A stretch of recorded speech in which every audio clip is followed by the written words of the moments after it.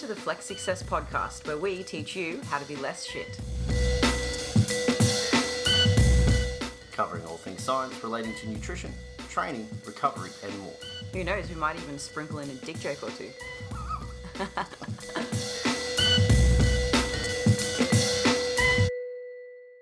All right, we are back with Flex Coach George once again. We have invited George on the podcast a few times now because you're just an epic guest. So welcome. Thank you very much. I think I was crunching the numbers. Like if we're around 100 episodes and I've made like 4 to 5 appearances, I'm nearly like 1/20th of all your episodes. That's pretty cool. Yeah. That is pretty cool. It might even put you in the 0.01% of guests. I think it does. Like we were discussing on the other part. It certainly does. No one's been on 4 times. No one has. Now, today, George, we are going to talk about housing prices and and interest rates. This is what we were talking about before we pressed record. Don't think you guys are here to listen to that. We actually, as a team at Flex, are constantly doing something to do with upskilling, going through a course or a book or a study or something together as a group. And our most recent escapades were allowing one coach to present to the coaching team about any topic of their choice related to coaching, training, nutrition, recovery, habit change, anything like that. Dean chose vaping, which is what we did in the previous episode. George chose to present on lengthened reps. And actually everyone's presentation were, I thought, quite shareable and awesome, which is why we've decided to record this episode with George today based off his presentation to the group. And George chose, what was it? Did I already mention? You did, lengthened reps. Lengthened reps. Or perhaps the considerations between whether or not you should bias or preference your training towards a lengthened rep versus a shortened rep, which George will explain. What on earth is a lengthened rep? Are we going to do any updates before we kick it off, though? Are we going to do any All right, let's do some updates. Personal update, George. What's new? What do people need to know? I'm fat, I'm heavy, it's hard to get upstairs, and I get out of breath very quickly. But apart from that, life is good. That was so efficient that it was almost like you prepared it. So why are you fat, heavy, and out of breath? I'm not that fat. I was only joking. It's just off season. I'm touching new territory again on my heaviest weight. Obviously, I look fantastic in comparison to when I was last here. But it just seems to be a crossing point for me that when I go north of 110, that things do start to get very sluggish, even though I'm in better body comp. Like, I think just the physical mass that I have is just harder for me to sustain and do normal things. It's getting hard to tie up the shoelaces again. I mean, last off season at my heaviest, I did actually have to wear sliders all the time or lift my leg up to Zoe to get her to do my shoes up. It was quite embarrassing. That is hilarious. And you live on the top level too of your house. So it's not exactly like, I mean, unless you live in a mansion with an elevator or something. Do you live in a mansion with an elevator, George? I wish. Or do you perhaps hire a dwarf to carry you up on their back? Why a dwarf? I don't know. His legs would touch the ground if he was piggybacking on a dwarf. I could try and plank on his head, maybe. You're like 6 foot something, aren't you? I'm just under 6'1". I can't claim 6'1" yet. He's not piggybacking on a dwarf. Should have chosen a giant instead. I think you should have. I think you should rethink all of your life choices, Dean. I will. I'll ponder them today. Okay. Including whether or not I should train my biceps in a lengthened position or not. That is a life decision we all have to consider. Because if you don't have big biceps, I mean, why even be alive? Look, I can't think of a counter argument to that. Yeah. Thus, it must be true. Dean makes a good point. Big steps. Okay, well, with that personal update out of the way, good one. From a small person, by the way, and for all the other small listeners, the idea of purposefully putting on that much weight is so wild to me. Yeah. And getting to the point where you're like, I don't even want to eat food anymore. I'm not hungry anymore. It is a really weird place to be in, hey?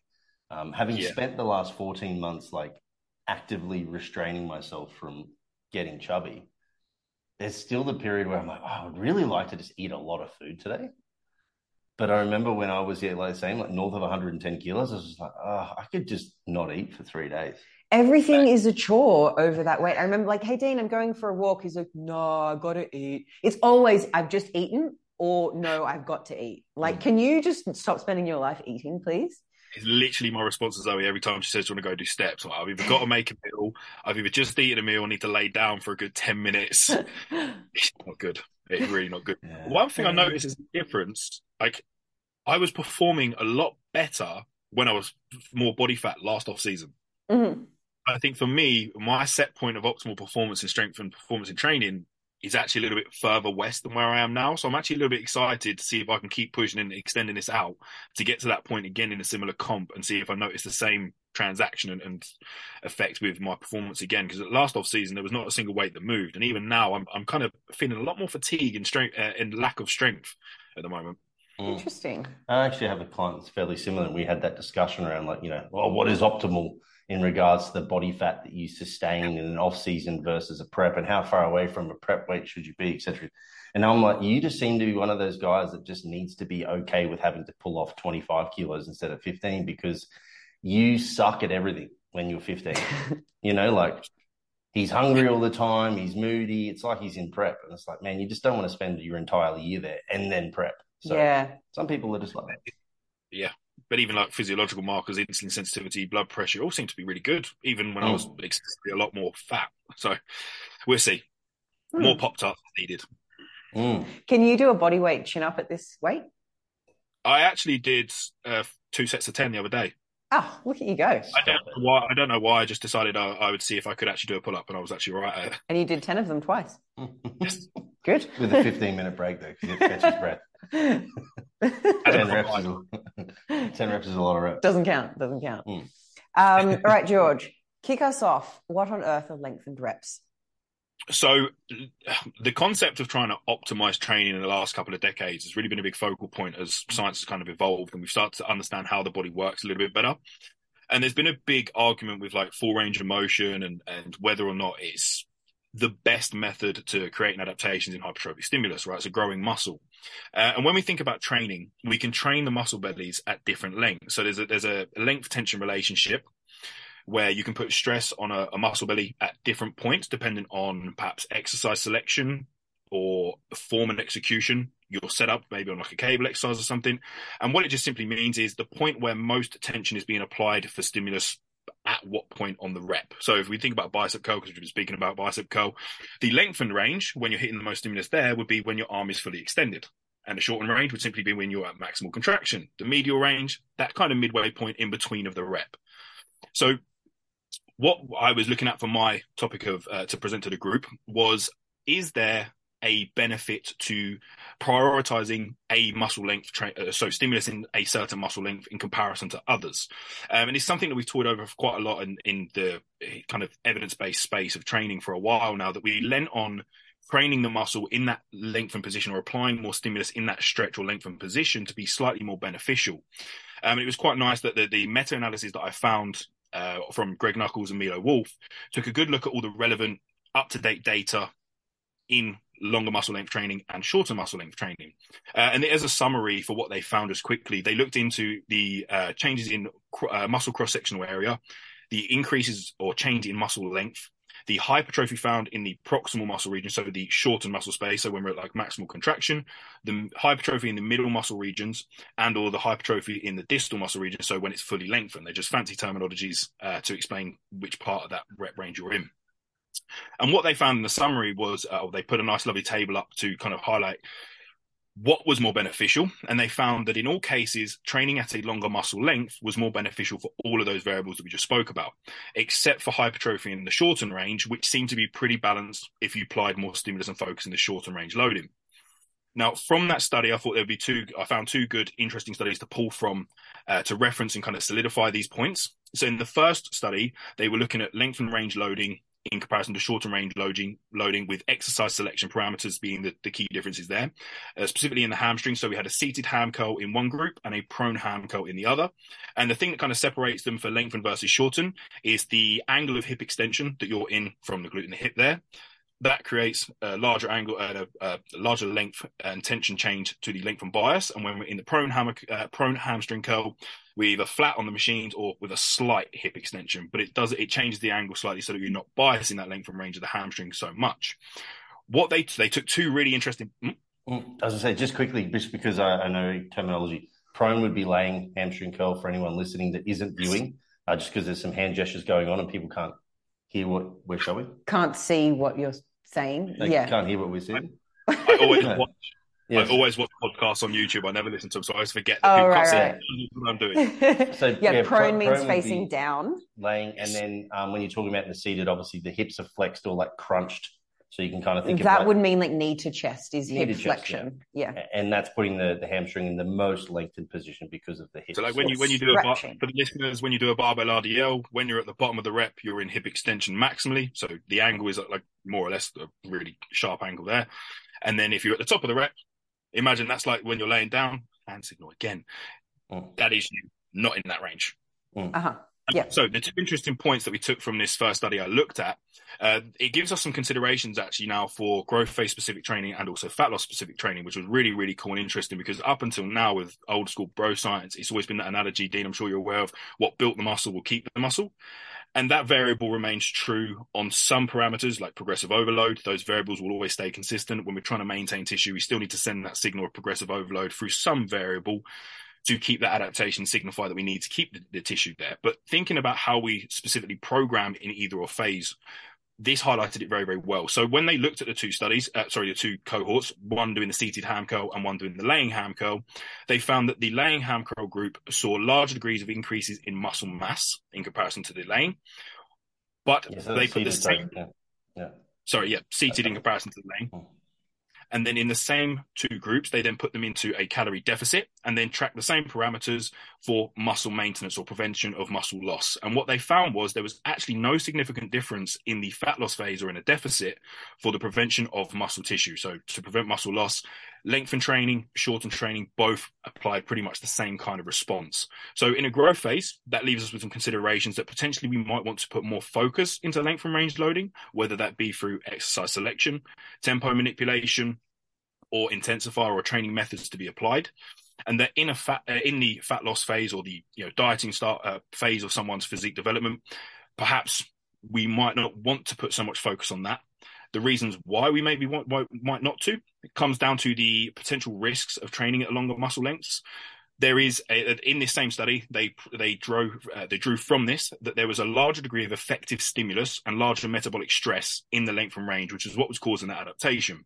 But with this larger degree of stimulus and metabolic stress comes a larger cost of fatigue, and you are more prone to injury in that position. So one of the natures that changes in a fat loss phase or on a prep for a competitive climb is the suboptimal environment of recovery. So perhaps we don't want to take that risk of putting them into a potentially vulnerable position, training at more longer muscle lengths in comparison to the shorter muscle lengths, when we know that in theory, both seem to drive a similar response in maintaining tissue. And this is, I think, was where the rubber hits the road in regards to taking a snippet from a study whereby people then don't think about the application.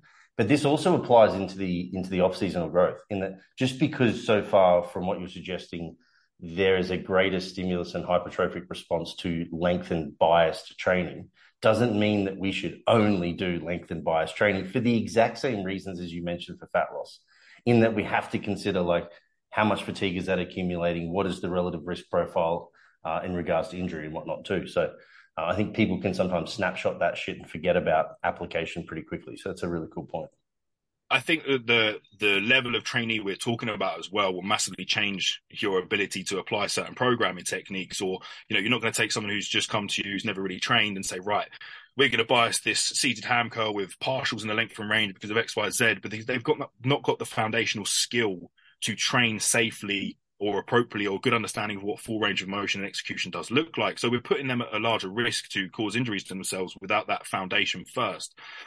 Obviously, when we start to get into like the more intermediate level of trainers, the more experienced guys, we can definitely manipulate that a lot more.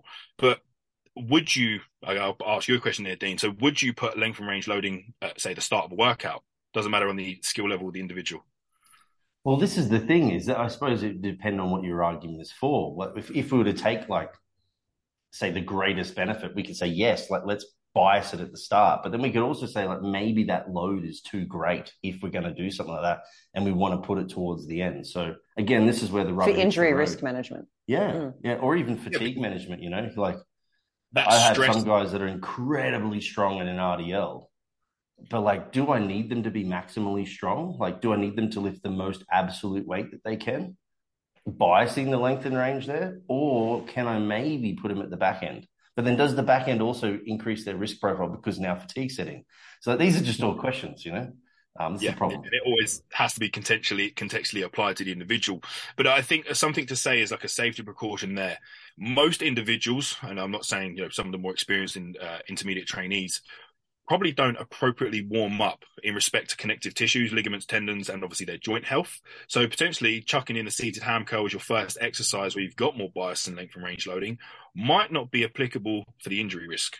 So although it doesn't seem like it's a heavily costing, taxing exercise, perhaps you might want to consider programming that a little bit later after an exercise where you've warmed up, you've allowed for a good blood flow, connective tissues are fully stretched, they become less, more viscous and less rigid. So potentially there's considerations there for exercise order and programming.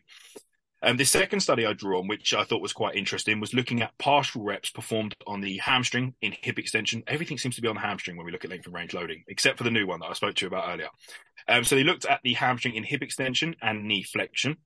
And in this, they concluded that the partial reps performed in the length and range produced more hypertrophic outcomes than the partial reps in the shorten. Now, obviously, to us, this seems like quite a clear, obvious reason. You're spending more time in that length and range that we've just said is more beneficial for hypertrophic outcomes. But this, for people listening, is due to the large degree of tension and time under tension spent in the length and range there.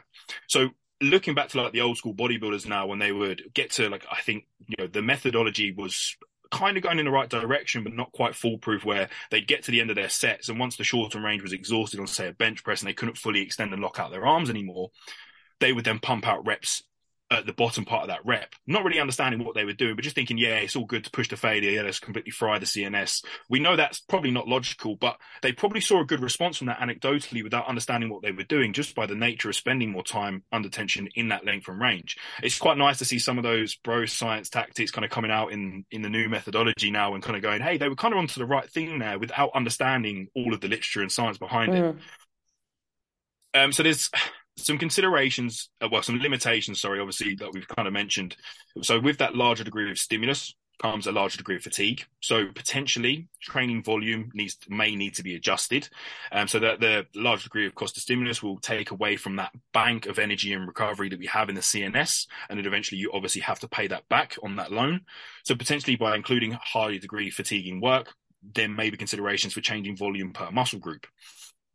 Of course, like we mentioned, there's more skill required to train in that position. And obviously, like we mentioned, the length and range is the most vulnerable to injury on all connective tissues as well as muscle tissue itself. So the programming considerations that we've kind of highlighted are quite good, but the length and loading in a summary there is much, much more better for hypertrophic outcomes, but potentially is not strength related. Now, there's a controversial study that just come out very, very last night, literally very, very recently. Soon. Yep. Recently, that's what I was looking for. Apologies. So last night there was a study from Mene Helmsman where he looked at the length and range loading and shorter range loading of a bicep curl. Now, in the first study I mentioned, they actually highlighted as a conclusion they saw no change to strength adaptation or the perceived 1 rep max performance. But in the study done on the bicep curl, they found changes not only in hypertrophic adaptation training at longer muscle lengths, but a larger degree of strength adaptation for the individual's prospective 1 rep max percentage. So this is kind of controversial. I think most of the length and range loading studies that I've looked at has always been on kind of lower body dominant focus. So to see an upper body focus kind of contradict the strength change there was quite interesting, especially when we know that the hamstring and the bicep are somewhat very similar, being pull levers in comparison to push levers. So I would have expected those outcomes to be very consistent. I know limited data and quantity in the studies does mean that it's not foolproof and that there are further questions to be asked. But I'd be interested to see if, again, not really relevant to people chasing bodybuilding outcomes. We want to gain muscle. We're not weightlifters and we're not trying to chase performance necessarily or with that, priority focus. But I think it'd be interesting to see if that does conclude a change in strength or performance. Because although, like I said, it's not the pinnacle of what we do as bodybuilders, it does have a factor into our ability to perform over time and to get stronger at muscle movements that, of course, will lead to better chances of making adaptations in skeletal tissue. I think something that is important to highlight is that although we can see that length and range loading is slightly more beneficial, going off of the data at the moment for skeletal tissue outcomes, that perhaps we shouldn't neglect training full range of motion because of this. We shouldn't now just completely restructure all of our training into length and range loading only, because in theory, let's just all go do length and range partial reps and we may achieve optimal outcome. But there are still adaptations and stimulus being driven in the medial and the short on range, and that stimulus shouldn't go unmissed. Yeah, I'm glad you said that, because I was going to say before, if anything, like, this doesn't necessarily mean that individuals need to bias solely the length and range, but rather it may encourage those individuals out there that like to do short range, a range of motion, that are actually biasing the shorter range of the muscle typically when they do this. Like, you know, most people who don't do a bench press to the maximum capacity of, you know, stretching the pecs, or, you know, whatever, or a squat, you know, where they're like getting to it, not even to a curtsy, you know, then they're definitely not squatting, but they might be curtsying. Like, it's just encouraging them to get themselves through full range. And by default of achieving full range, they're going to also achieve a greater bias towards the length and range that they otherwise would be missing out on. I do think it's difficult, particularly for a lot of guys who feel like their ego is on the line when they lift weights in front of other people at the gym. And when we do, you know, shorter reps, we only go halfway down on a squat, if that. We don't fully extend the elbow on curls because we can lift more when we do it. And ego is sometimes attached to strength. It can be difficult for people to take a step back, take some weight off the bar in order to move forward later. I do kind of feel for people that don't quite have the security, is that the word I'm looking for? Like the personal security to feel like they can change things up. I know my old training partner was definitely one of them. He didn't train legs as often as he should. And usually when we trained, because he's a dude, he basically would do double what I would do. And like, I'm fine with it. But on legs, he would match me and still would do partial reps, because if he did a full rep, he would have to do less than me, which really hurt his ego. And that's not to say, oh, I'm so strong. That was to say he was like severely undertrained in his lower body. So much so he only trained with Liz once, and then he bailed. He vomited and then never trained legs with me again. only upper body with Liz. I was that guy. Oh, yeah? I can talk anecdotally. When I first got into training, I was that guy who was so heavy fixated on being I wanted to be the biggest guy in the gym, but I thought the route to achieving that was to lift the most amount of weight and be the strongest. Even so I was lifted it poorly. I used to lift with absolutely atrocious form, and I can say now that the weights that I kind of touched with poor form was, of course, way higher than what I've done even now. But by stripping back and taking that knock on my ego and really like looking in on myself and going, come on now, what are you doing? You're not growing at all. You still look the same as you did 12 months ago, even though you're now quantifiably a lot stronger in the partials. You've not seen any change. So something needs to change. The minute I stripped my weight back and started applying correct form and application and actually allowing for some stretch-mediated response and actually getting into that fully lengthened position, I started growing. It was like this big epiphany. You know, it was like magic to me. Yeah. But for anyone listening, you really do need to just put the ego aside, take the knock, see the improvements in your physique, and then let your ego develop later when you're massive. Absolutely. Absolutely agree. This is the thing. I think this is about the perception of like what you're trying to achieve. There's two issues with people that short range partial reps, right? One is that you need to, instead of thinking about it as a regression in your ego and your load, think about if I do this, I grow more. If the goal is to grow more, then you can probably like sort of structure your thoughts around the negative of reducing the weight. And the other one I think that people fall into problems with is the concept of progressive overload doesn't necessarily mean absolutely more load all the time, but rather a comparative shift and improvement in load from week to week on average over time. So like, for example, with similar technique. Yeah, like if you squatted 200 kilos, but you only did 50% of the rep, and then you drop that to 170 kilos, but you did 100% of the rep, although 170 is less than 200 and people perceive that to be a regression, next week when you do the same range at 171.5 kilos, that is now progression contextually to the week prior. So like whatever your absolute numbers are, they don't mean fuck all in progression. You know, the way I think of it is when you look at CrossFitters and they go through their workout, they're called spotters, aren't they? People who sit there and say like no rep, like that technique was poor, that rep doesn't count. That's how I think of people that have really poor technique that might only do half the rep because they can lift more weight. I'm like, you're not strong. That doesn't count. You did 0. Like that rep is like, that's a no rep. Yeah. I have to give a shout out to Jackson Pios momentarily. Why? He did a fucking reel the other week, and he actually posted the dude too. It's a guy that the Australian bodies will know. He posted his leg press. I remember this one. He was in EMF in Pac Fan, and he's like rep counter, and it was like 20 reps, right? But he was just like, Jackson's just watching the video, kind of going, okay. And the rep counter's just going 0, 0, 0, 0. He's like, so I can't remember what he said, but it was like something to do. So I can't really give feedback on this because there was 0 reps achieved. But that's how I feel about people who do partial reps when they're not doing partial rep training. Like you might be going from 200 kilos to 100 kilos, but in my mind, you've gone from 0 kilos to 100 kilos. Yeah. Like it's a huge improvement. Yes. Yeah, big time. I think the change in strength that I noticed, and this kind of contradicts obviously what I said about the study earlier about how they didn't see perhaps changes in 1 rep max strength. Something that I've seen in myself from, again, drawing back slightly, but taking the win on seeing more skeletal tissue adaptation. By training with correct form, my strength shot massively up. It's quite incredible seeing the numbers I started at post-show coming back up. Obviously, there's a lot of other variables changing, of course. But the application to training was something that really big changed with me, with length and range loading, something me and my coach worked on within my own programming. And the strength that I now see in those movements that I'm doing with correct form and a slightly more length and range bias, my performance is increasing faster than it ever has.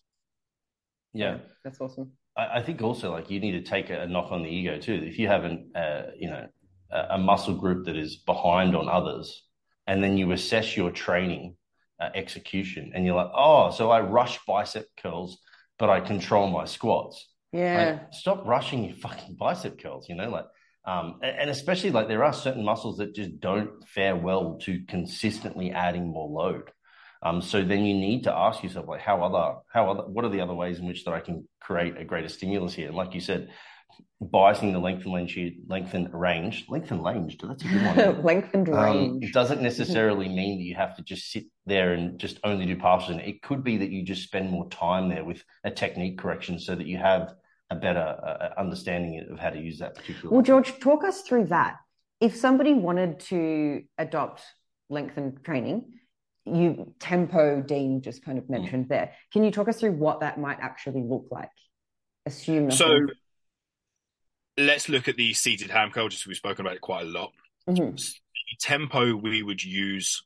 Okay, let's try and think how I explain this to most clients now when I talk about tempo. So the negative part of the rep, which will be you coming from your knees and feet tucked right up into the machine to your leg being fully extended again.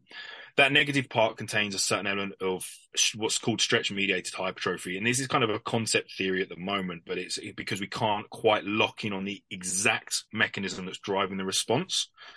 There's theories around it with changes in sarcomere alignment and them being applied and attached in series as opposed to in parallel and things like this changing.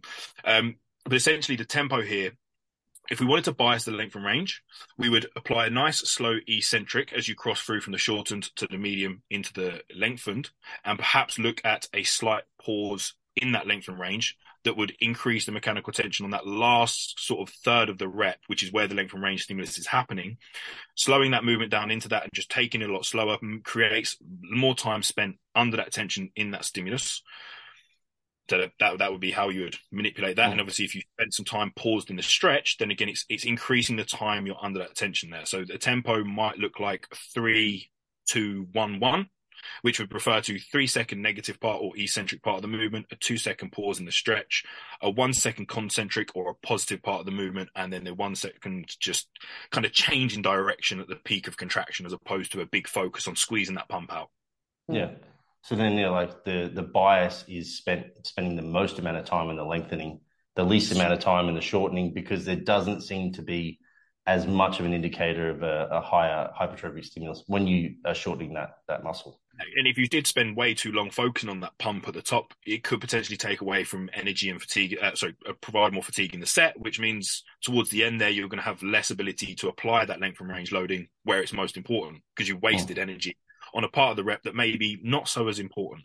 An easy way I like to explain like the negative portion of the movement for people that just get a bit confused between concentric and eccentric and positive and negative is with gravity.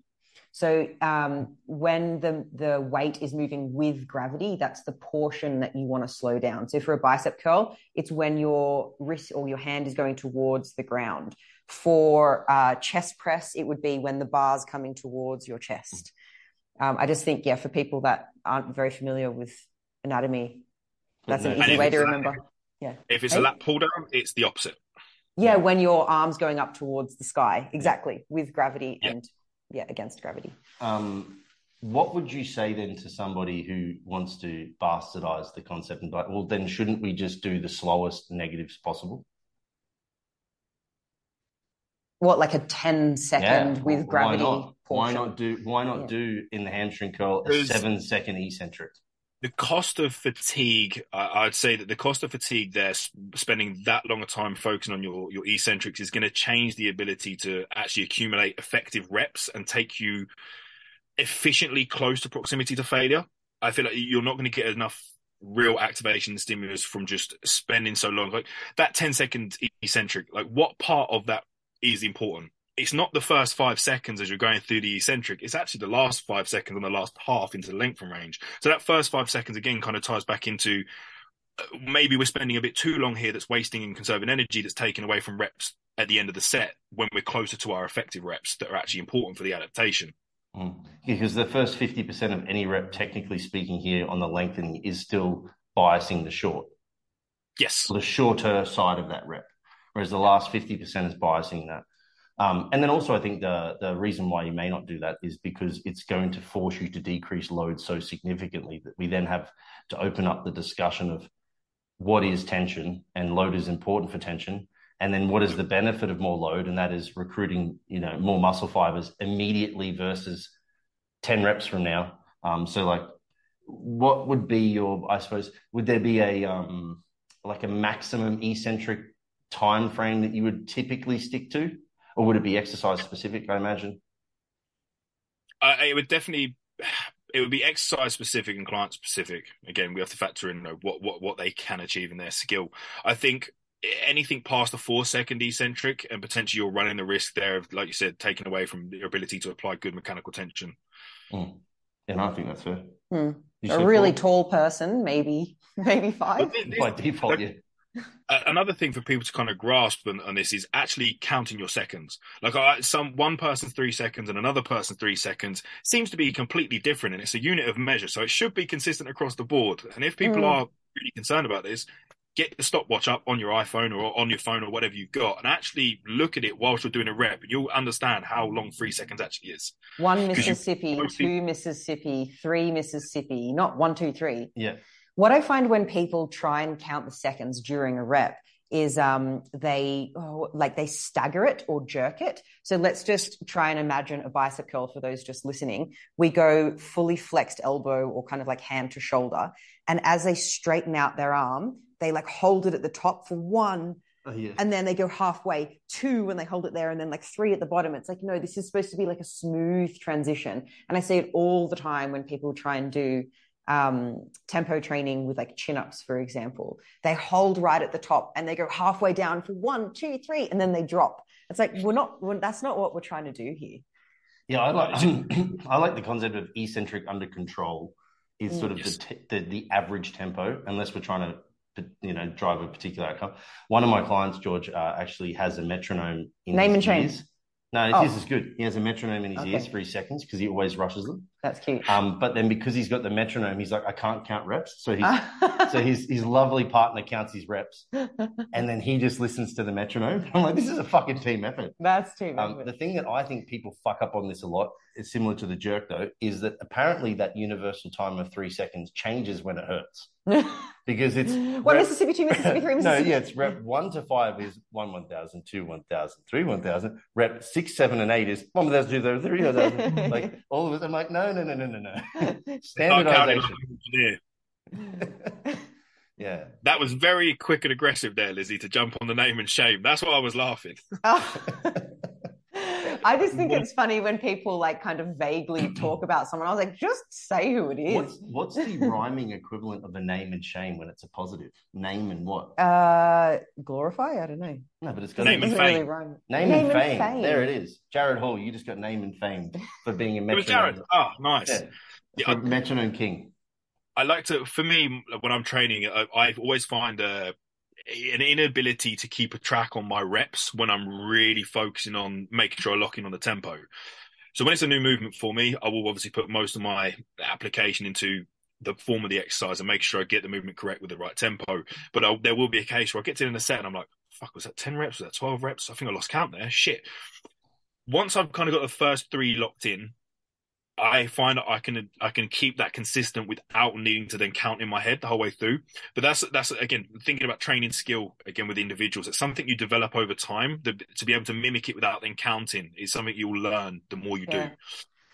Just an idea for those who don't have a girlfriend to count for them, or like, you could go with like just count your tempo if that's what you're doing, tempo training.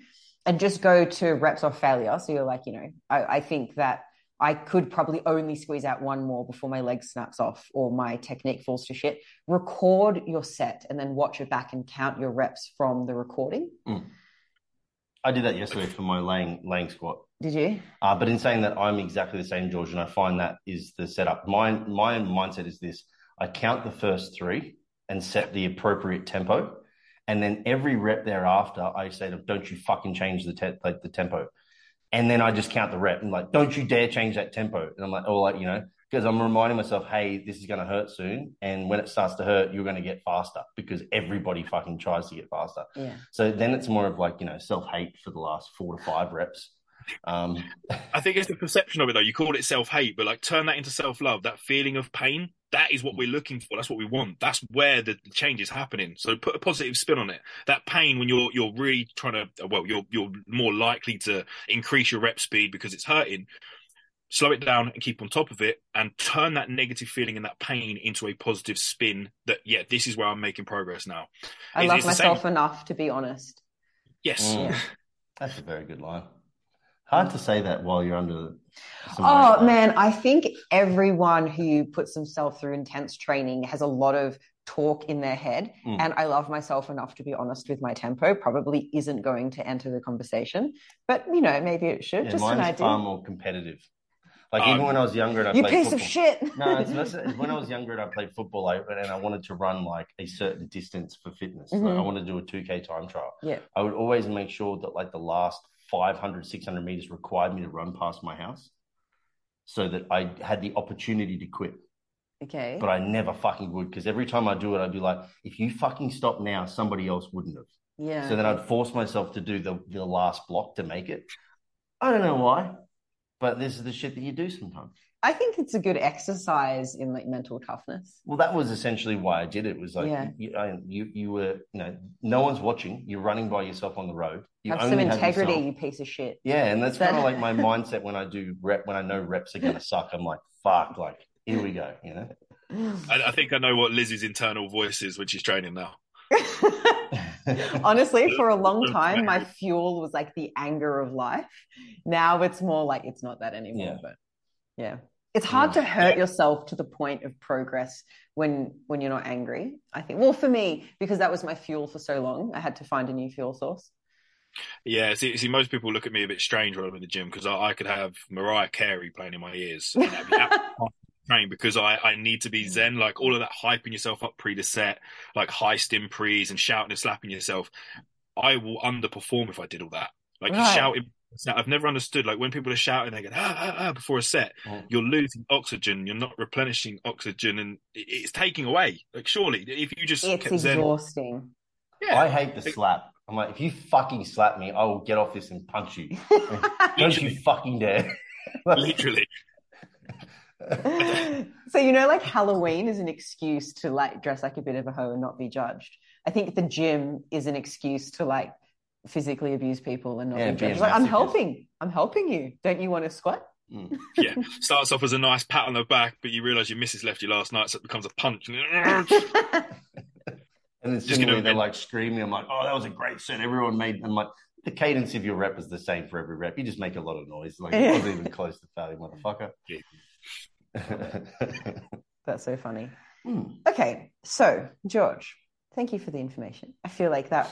I hope that was useful for a lot of people, and also put into context when we might want to use it, a growth phase, when we might not, a maintenance or weight loss phase. Maybe beginners might not want to, maybe advanced people, intermediate and above, might want to. Are there any other really important points that you think we might not have touched on when it comes to length and reps? Off the top of my head, I don't think there's any kind of good foundations that we haven't covered, really. Okay. It's not as a in-depth specific topic as most people might overcomplicate or think. Yeah, so I think it is probably important to note that in most of this research that you referenced us to, that volume was equated. So like they did the same amount of work. It's just that they were biasing lengthened exercises versus shortened, and they found greater hypertrophy than lengthened. So this doesn't negate the fact that you still need to be progressing and doing more work over time. It's just that it is encouraging individuals to say, hey, don't shorten the rep where you're missing out on potential, at the end of that rep to get more growth. But also don't then just only bias lengthened work. Yeah, be okay with dropping the weight if you need to in order to do it better.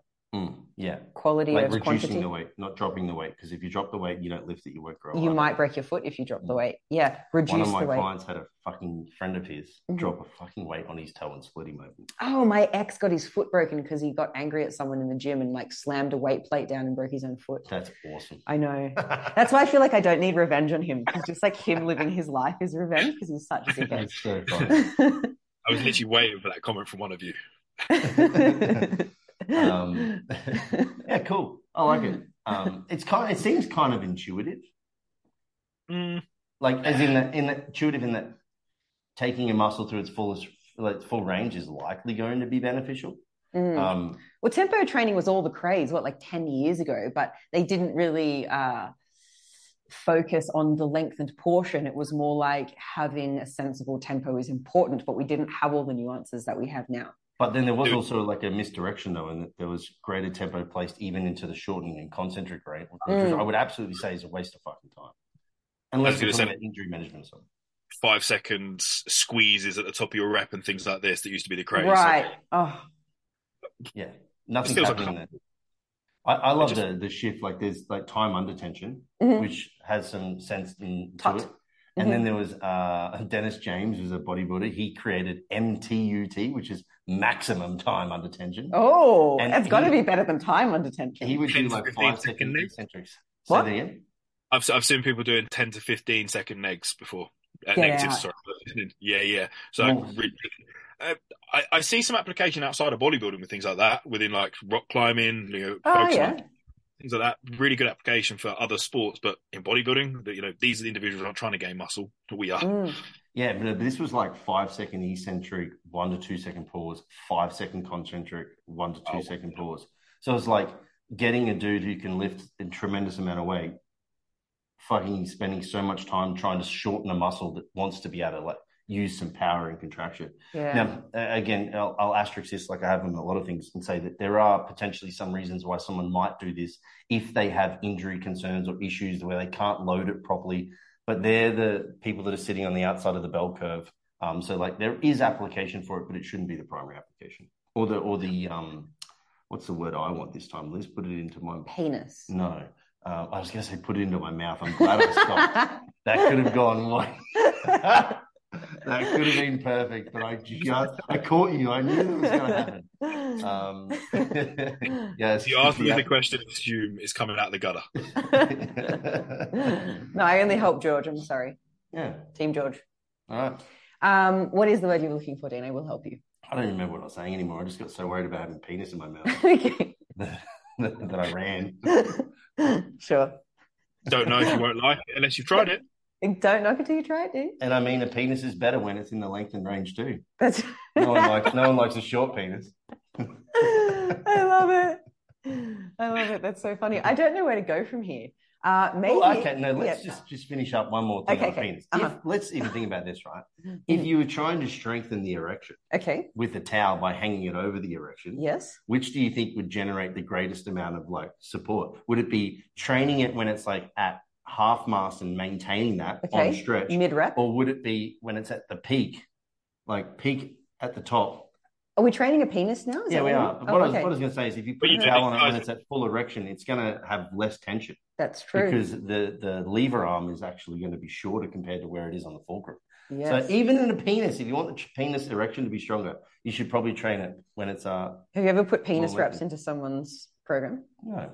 Okay. No, but you definitely, as a male, we have all definitely done the little wiggle thing that you do. And you Everyone's tested a towel out. How heavy of a towel can I hold? Putting something like a towel on it and going, yeah, I can move it like a bicycle. Come on. I'm a fucking jacket. Look, if I had a penis for a day, I think that's all I would do for 24 hours. And I would definitely helicopter. Would you wear it as a watch? Yeah.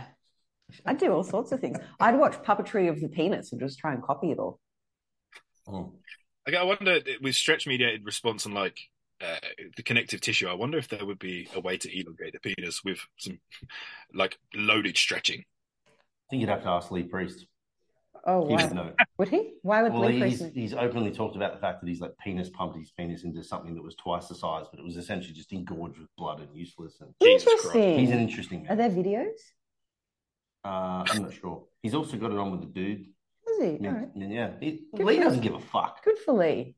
I'm happy for Lee. It's 2023. Well, he was doing him in 2020 and 2000. Eh? I'm saying it's not even 20. Lee didn't need 2023 in order to do him. Right. Yes. Good old Lee. The OG. George, if we wrap this up with take-home point, how might people be less shit when it comes to the topic of today? At the bare minimum, make sure you're training to a full range of motion that's comfortable within what you can do in your mobility. Mm-hmm. That is like the foolproof, bulletproof safety net there, without talking about specifically bias in any certain movement. If you just train at full range of motion, you'll be getting a good degree of stimulus in. Mm-hmm. Yeah, I like your asterisks of like what you're capable with your mobility. That's important. That's good. Yeah. Yes. I don't want anyone thinking that just because they can't get their scapulars back when they're doing a chest press that they're doing it wrong. It's what you can play with. I like it. I like it too. All right. So something worth sharing, George. It can be on topic, training and nutrition, or not. A book, a holiday destination, a recipe. Do you have something worth sharing with the audience?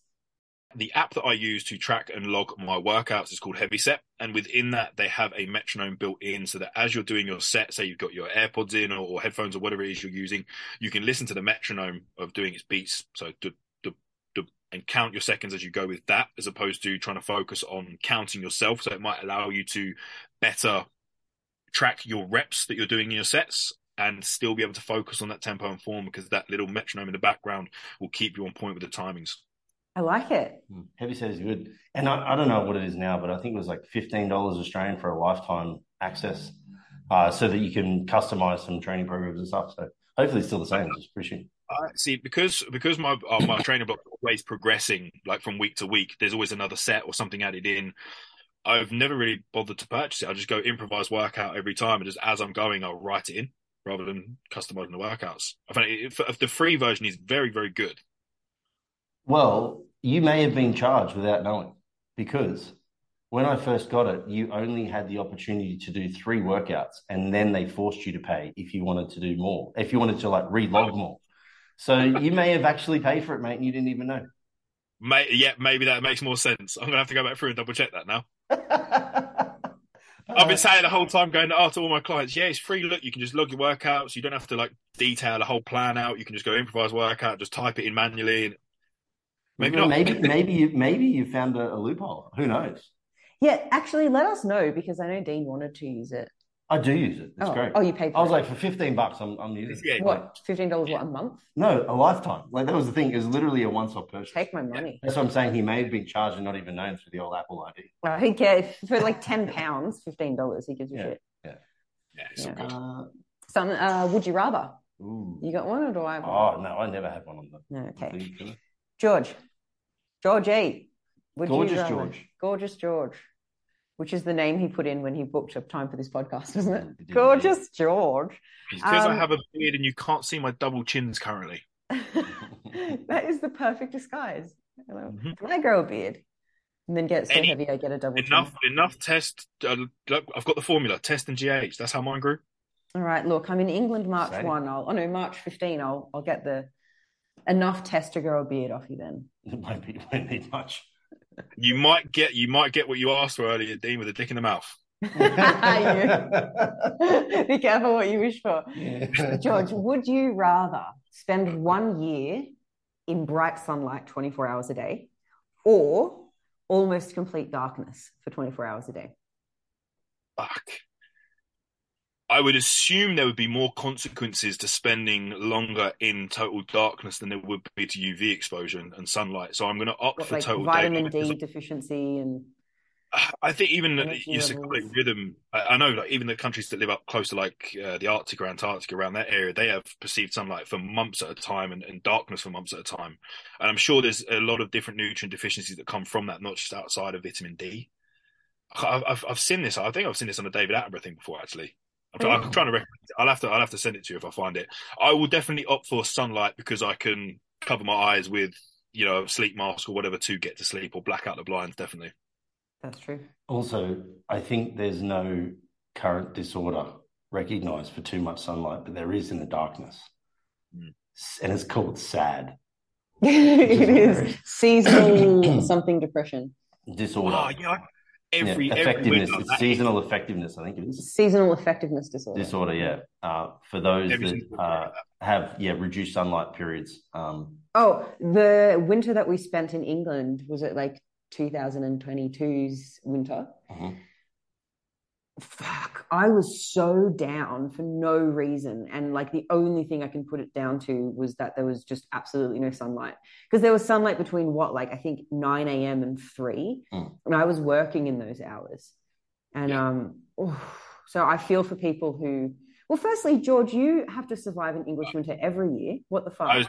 When Dean said about the sad thing, I was like, yeah, no, I get that every single year. It gets to about like just past my birthday in September, and then I start to get a little bit weird and moody and a bit like sluggish, and I don't want to do anything. I just feel down for no apparent reason. But again, just like I said, the daylight hours are like 9 to 3, and it's fucking bizarre. But I'll get up and do my steps in the morning early. They're ticked off, and then I'm at the laptop in them hours, and I'll go to the gym probably from 3 o'clock onwards. So I'm out in the dark at any time. The only light I get is in this room. That was exactly us. We did morning steps in the dark. We, went for afternoon adventures and nighttime and training in the dark. Mm-hmm. Yeah. This is exactly why you take the sunlight option. I've looked at getting a SAD lamp. They literally have created a lamp with like artificial UV exposure, so it can kind of negate against this. There's a couple of people at the Physique Collective that have got them that said they're really, really good. Oh, cool. So they just put it on in their house? Yeah, it looks like a mini ring light, but it's just really fucking bright. Like it is. Can you get a tan? Maybe. I'll have to let you know. For quick data, if I load up the Melanotan, we'll see a good response. Easy money. That's funny. No, that's really wise. If I lived in a country where every winter was like that, I think it's such a great investment in your health. That why wouldn't you? Yeah, I think there's a decent. It might be on Freakonomics, or I think it might be the Ask Stupid Questions spin-off of Freakonomics. No stupid questions. No stupid questions. That's it. They specifically tap into SAD, some of the light, some of the research, and all that stuff on there too. Right. So you can look that up if anyone's interested. Well, look it up. You don't even know what podcast it was. Was it Freakonomics or no? I think it may have been No Stupid Questions. Dean? Only because I remember the girl, and I forget her name. Angela Duckworth? Yeah, Duckworth, speaking of her colleague who uses the SAD light. Okay. And other I task you, Dean, with the project of looking for the exact podcast. Show notes. Give it to me, and I will make sure it goes in the show notes. Done deal. Yeah. Georgie, if people wanted to follow you, how might they find you? On Instagram, I am flexcoach_George. You can hit me up there. Follow me. Follow through my link tree to any of my application processes. Obviously, that will take you through to the Flex Success website. So Instagram is where you'll find me. And of course, my DMs are always open for any questions or considerations. Just fire away, drop me a message. Love it. Easy peasy. Perfect. Thank you, George. Thank you, listeners. And we'll see you in the next episode.